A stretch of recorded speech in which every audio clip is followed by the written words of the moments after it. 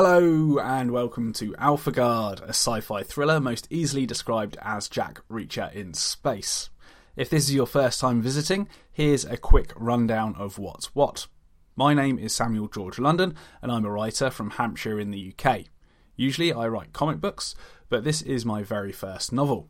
I'll be publishing Alpha Guard on a monthly basis, chapter by chapter, right here for free. So please be sure to subscribe to stay notified when new chapters become available. Obviously, with this being a podcast, this is the audiobook version, but if you'd like to read it instead, then head on over to alphagard.substack.com. Now, don't worry, we're almost finished with this preamble, but the chapter reading you're about to hear is an AI voiceover. However, when it comes time to eventually publish Alpha Guard as a fully polished novel, I will be hiring a human to read the audiobook instead. Lastly, if you'd like to follow me on social media, you can do so on Instagram, TikTok and X using the same handle, Samuel G. London. That being said, whether you're on social media or not, please consider sharing Alpha Guard with anyone you think would be interested. Happy listening, and please let me know what you think by leaving a review. Alpha Guard, Chapter 1. Stepping out of the express elevator, I took a quick security scan of the immediate vicinity and launched a micro-drone. Nothing came up on my heads-up display. So I signaled my client to step forward and we began walking down the dimly lit and graffitied corridor towards Pod 539K. Apart from walking past the usual scumbags you'd find in a place like this, everything was fine. That is until about 50 paces in, when I received a suspicious activity alert on my HUD from the micro-drone. Stopping my client mid-stride, I turned to ask him a question. Mr. Harris, there are multiple armed individuals in the pods next to and opposite our destination. Do you wish to continue? Without hesitation, Harris replied in his posh English accent, "This deal is going to make me a lot of money." Seeing there was no convincing him otherwise, we carried on. Outside the entrance of Pod 539K, I could see him send a message through his smart glasses. Moments later, the door slid open and a large red-haired man appeared. Once he'd picked his jaw off the floor, he spoke in a thick Irish accent. "Suckin' diesel, you're Alpha Guard. That's a bit much, isn't it, Mr. Harris?" "Life's been good to me, Liam, and I'd like it to stay that way. So hiring the best bug on the planet only seemed appropriate." The Irishman raised his eyebrows in acknowledgement. "Fair enough. In you come." Inside was a run-down studio apartment, and having lived in one of these when I first moved to Mars 20 years ago, I recalled every inch like it was yesterday. Walking through the minimalist kitchen before the main living space, I noticed two bodyguards perched on the countertop wearing second-rate mech suits. Realizing who I was, they swiftly stood up, fixed their trigger fingers, and began tracking me. In the main living space, sitting on a cheap plastic chair, looking out the one large circular window was a thin-suited man. Given his slim build and almost translucent skin tone, he was more than likely a native Martian. Whilst I kept track of the lumps of muscle inside and outside the pod, Harris spoke like he was meeting a corporate client. "Tony, thank you for meeting me on such short notice." Rising out of the chair to about 7 foot tall, the thin man said, "Cut it, Clive. What you want?" Somewhere between Russian and Indian, his accent and grammar confirmed he was born and bred in the pods. Harris smirked, stepped forward and presented an open briefcase. My curiosity got the better of me, so I discreetly launched a micro-drone. Thankfully, the low hum of my mech suit masked the slight buzz of the micro-drone. Monitoring the video feed on my HUD, I directed it out and around at first, then slowly, but surely, settled it high up on the wall behind the thin man and zoomed in. Glowing bright blue, the inside lid of the briefcase was covered in strip lights, probably ultraviolet. This meant the contents needed to be constantly sanitized. In the bottom of the briefcase were rows of small medical vials full of clear liquid. I took a closer look, but there weren't any labels or distinguishing factors. Whatever it was, the thin man's eyes widened as he peered into the briefcase. I could see the money being counted in his head. "This what me think." Harris simply nodded. Returning to his full height again, the thin man asked, "You want me distributor?" Harris closed the briefcase with a snap and stepped back to my side to reply, "One of the distributors, yes." Somehow the thin man got thinner and even taller as he put his hands on his hips. One not good enough. Only option. I've seen this scenario play out before. The naive businessman thinks he holds all the cards and the unconcerned criminal just shoots him without a second thought. However, this time, my presence prevented that from happening. I could see that the thin man was well practiced in these situations. Harris tried to play it cool, but his heartbeat was elevated and his movements were agitated. Okay, I'm willing to give you an exclusive deal, Tony, but that means I set the prices, right?" The thin man turned to the window and rubbed his chin in thought. I could tell this was just theatrics, but Harris didn't have a clue what was about to happen. "Don't like control, Clive. We take briefcase now. Make all money." Harris gestured in my general direction. The thin man laughed. "Yes, Alpha Guard tough, but nobody beat Big Bug Swarm." Switching drone feeds, 30 bodyguards filed out of the surrounding pods toward us. The activity sent an automatic message to Harris's smart glasses. "Keep calm, follow my lead." Just as I received the scene message acknowledgement, the Irishman darted towards the front door to let the bugs in. Simultaneously, I shot a tranquilizer at the Irishman and a drill bullet at the window. The Irishman dropped like a sack of potatoes, and as planned, the window didn't smash. Continuing its path, the drill bullet burrowed its way through the thick glass to the outside. This instantly triggered the pressurization alarm and brought down a heavy safety door at the entrance of the pod. Not only did this stop the entire block from depressurizing, it bought me some time to form a plan. Before I could, though, the 2 bodyguards already in the pod attacked me. One attempted to drive a taser stick into me, but I deflected and thrust it right into the other, who fell to the floor in a fit of spasms. Taking one of my own taser sticks off my hip, I jammed it into the ribs of the first bodyguard. 2 bugs down, 30 to go.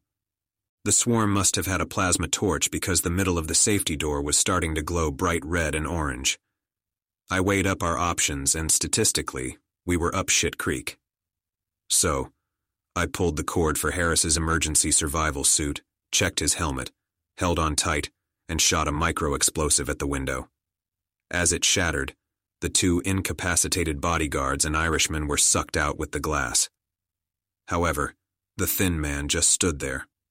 Wearing his own survival suit and helmet, he looked at me with the sternest stare I'd seen in a long time. For a split second I was confused. I'd expected him to go with the others.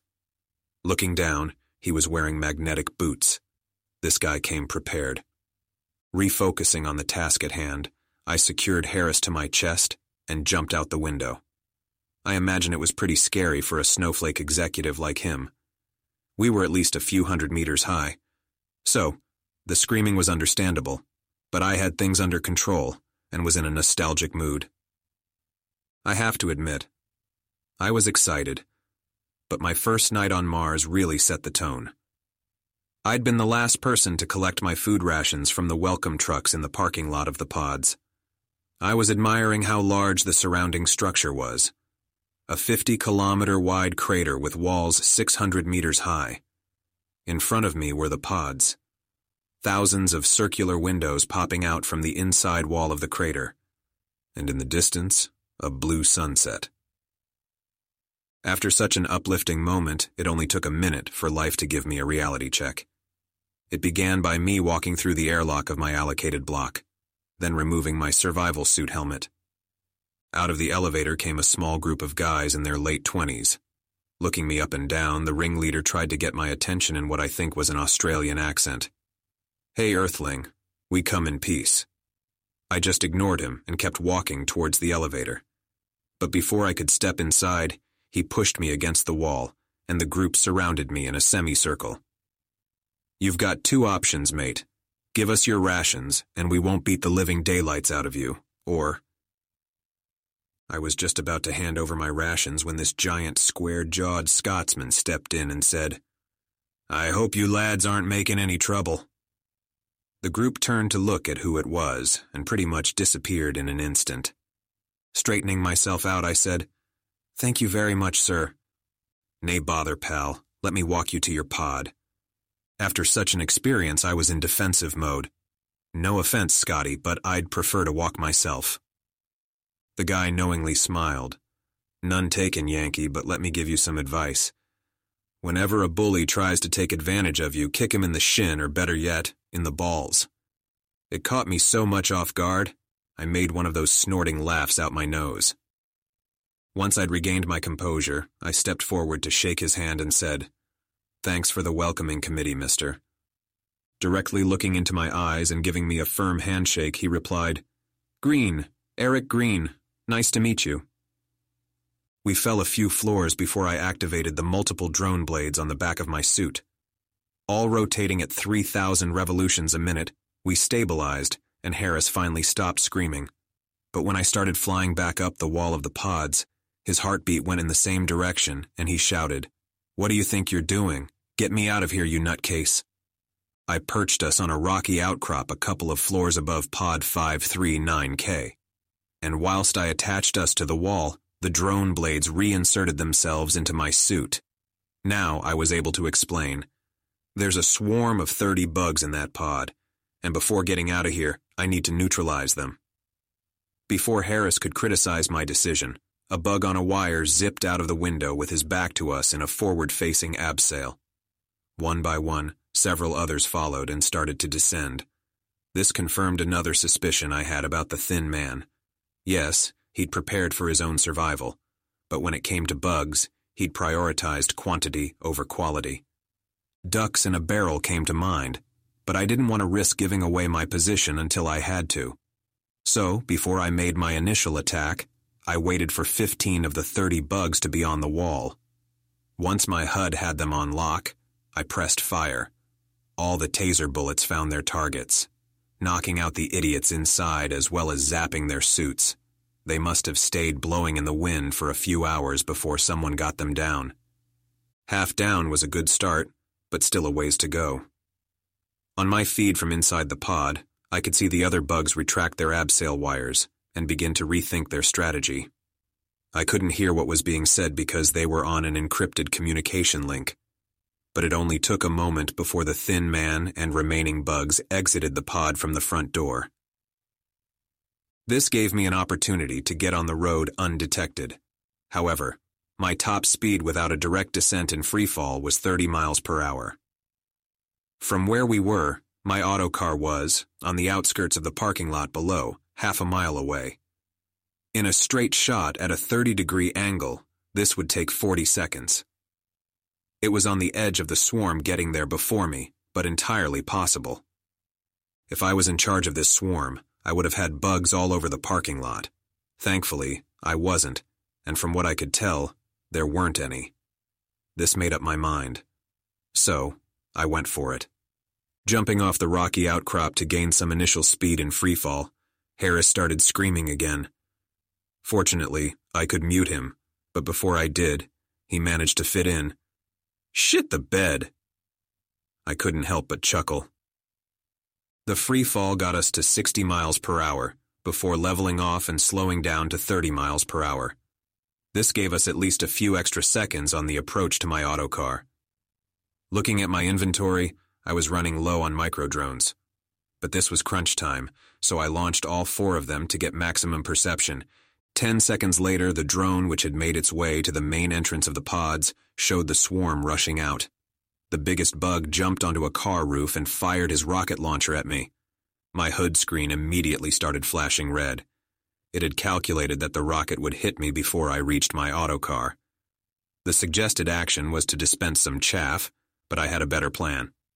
I waited until the rocket was 5 seconds to impact and then made a sudden left turn. The rocket zoomed past and began a wide, curving trajectory. The new estimated time of impact was 30 seconds. In my head, this was enough to execute my plan. Just underneath us, were a couple of parked welcome trucks. So I landed on top of one, turned to lock onto the rocket, and shot a micro-explosive. The timing was perfect. The point of impact was right above the swarm. Some took cover back in the entrance of the pods, and others dived under nearby vehicles. There was no time to waste. I jumped off the roof of the truck and activated the drone blades on my back. On the way, my HUD reassured me that we would reach the autocar before the swarm could. Still watching the swarm pick themselves up, I landed in a run, opened the door, threw Harris in, and sat myself down. Just after the doors closed, the autocar sped off towards our pre-programmed destination. On the relative safety of Highway 1, I told Harris to remove his helmet. I could see he was pretty shaken up, but when he said, "Flipping heck, that was incredible," I knew he wasn't in shock. "Have this," I replied, and handed him an electrolyte drink to settle his nerves. After his first gulp, he asked, "You taking yours off as well, then?" "Every new client asks me that. My helmet stays on at all times." He tried his luck. "Every man has his price. How much to see your face, Alpha Guard?" Again, every new client asks me that. And so, I repeated, "My helmet stays on at all times, Mr. Harris." Holding up his hands in defeat, he said, "Fair enough, but you can't hate a guy for trying." Over the next hour, he didn't stop talking about how much money he made and how many women he slept with. If he wasn't paying me so much, I would have knocked his lights out and thrown him onto the red dust. But he was paying me a lot of money. That's what I do. Protect people for money. And I'm damn good at it. Not one client has died on my watch, and I intend to keep it that way. I also benefit from the fact that no one knows who I am. I moved to Mars in my late teens after my father threw me out because, if anything, we were too much alike. The old man couldn't stand seeing his reflection, and I couldn't stand looking into my future. The only thing I regret is having to leave my little sister behind. After that, I wanted to make a new start, and when funded tickets became available, I jumped at the chance to reinvent myself. Granted, I had to live in one of those pile of crap pods to begin with, but 20 years on, I'm the best bodyguard on the red planet. Much like the Wild West, Mars had a lot of rich people and even more poor people, but not a lot of law enforcement. That's where I come in. Pay me what I'm owed, and I'll keep you alive. When I started thinking about getting into the bug game, I saw bodyguards getting taken out left and right. It didn't really happen whilst they were on the job, it was mostly during their day lives. That's when I bought my first mech suite and named myself Alpha Guard. Not only did the mech suite conceal my identity, it allowed me to carry a stupid amount of weapons. Over the years, I customized and swapped out so many parts that the only original bit left was the crotch plate. I could have easily replaced it, but it felt more like a lucky charm at this point. Now entering Dome 1, 15 minutes until your destination. Thank God the autocar interrupted this guy's monologue. "Mr. Harris, when we arrive, you need to stay in the car until I say otherwise. Understood?" He nodded and went back into another idiotic anecdote. I hardly registered what he said because I was watching all the smiling rich people on the pristine streets of Dome 1. I couldn't help but think, rather than moving money from one bank account to another, they should be doing more to help all the folks back in the pods. I felt a bit of a fraud myself thinking that. I had a small safe house on the outer ring of the dome. But for the most part, I lived in a duplex apartment in a settlement on the southeast corner of the crater called New Jezero. On the exact opposite side of the 50-kilometer crater were the pods, originally named Jezero after the crater itself, but unless it was being talked about on the news, everyone just called them the pods. Apparently, when they were first marketed to the public, rich people loved the idea of having a pod on Mars. Over time, though, the novelty of being in an underground crater-side studio apartment wore off. After the pods started to become untenable for the rich, New Jezero was built. Even though it was still within the wall of the same crater, it had one large continuous skylight overhead. Plus, the interior had an open layout, almost like a massive shopping mall, rather than the claustrophobic tunnels of the pods. With more and more people moving to New Jezero, less and less people wanted to live in the pods. And in a bid to get more settlers, they started handing out free tickets to Mars with pods to those that couldn't afford it. However well-meaning that was, the pods eventually turned into a crime-ridden and junkie-filled cesspool. The colonization of Mars had been going for the best part of 300 years. During that time, they tried a million different ways to make the atmosphere livable. Eventually, they came to realize they were making zero progress. That's when it was decided. Instead of terraforming, the focus should be on how to get out of the crater walls and onto the surface without dying of radiation. Once thick enough transparent crystalline tiles had been developed to keep the solar radiation out, building works for Dome 1 began, a grand project by the governments of Earth to unify everyone right in the middle of the crater. Surprisingly, construction went according to plan, but when it came to working together after that, well, let's just say, human nature isn't conducive to altruistic collaboration when money is involved. Once that reality sunk in, governments sold their properties to the private sector. Most notably, Dome 1's largest building, the Diamond, was bought by an outlandish trillionaire called Tristan Andras. No one had seen the 80-year-old entrepreneur in years, but rumor had it, he was still knocking about somewhere on Mars. Arriving at our destination, the autocar door opened. In front of me was the Diamond, a sheer kilometer tall, and the only place in the dome where you can get an uninterrupted view from bottom to top. It's also right in the center, and a major part of the structural integrity. Due to the day's earlier activities, I'd run out of micro-drones, but I knew it was safe. No physical crime had occurred in Dome 1 for years.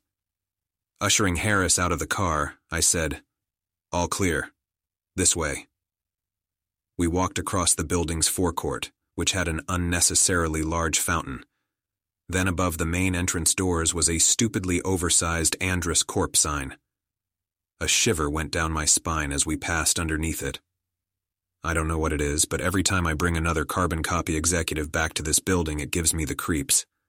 It might be the copious amounts of hair gel, but it's probably the repeated corporate corruption that irked me. You don't become a multi-trillion-dollar company with a completely intact moral compass. It's a dog-eat-dog life on Mars, and Andrus Corp was the biggest hound on the block. "I've got another distributor lined up for next Tuesday. Are you available?" asked Mr. Harris. Scrolling through the calendar on my HUD, I could see that I was, but I never took on a job without speaking to my handler first. "You'll have to speak with Mr. Green." For some reason, he looked disappointed. He probably thought he'd managed to get a connection between us with his bullish bachelor talk. After an awkward silence, he said, "I'll contact Mr. Green. See you next week, hotshot." "See you in due course, Mr. Harris." Heading back to the building's forecourt, I heard the voice of my handler in my earpiece. "Next time, you can just tell him to piss off, hotshot." I laughed and replied, "He might be an asshole, Eric, but he's still a paying client. We still on for tomorrow?" "You bet, Yankee. See you at noon."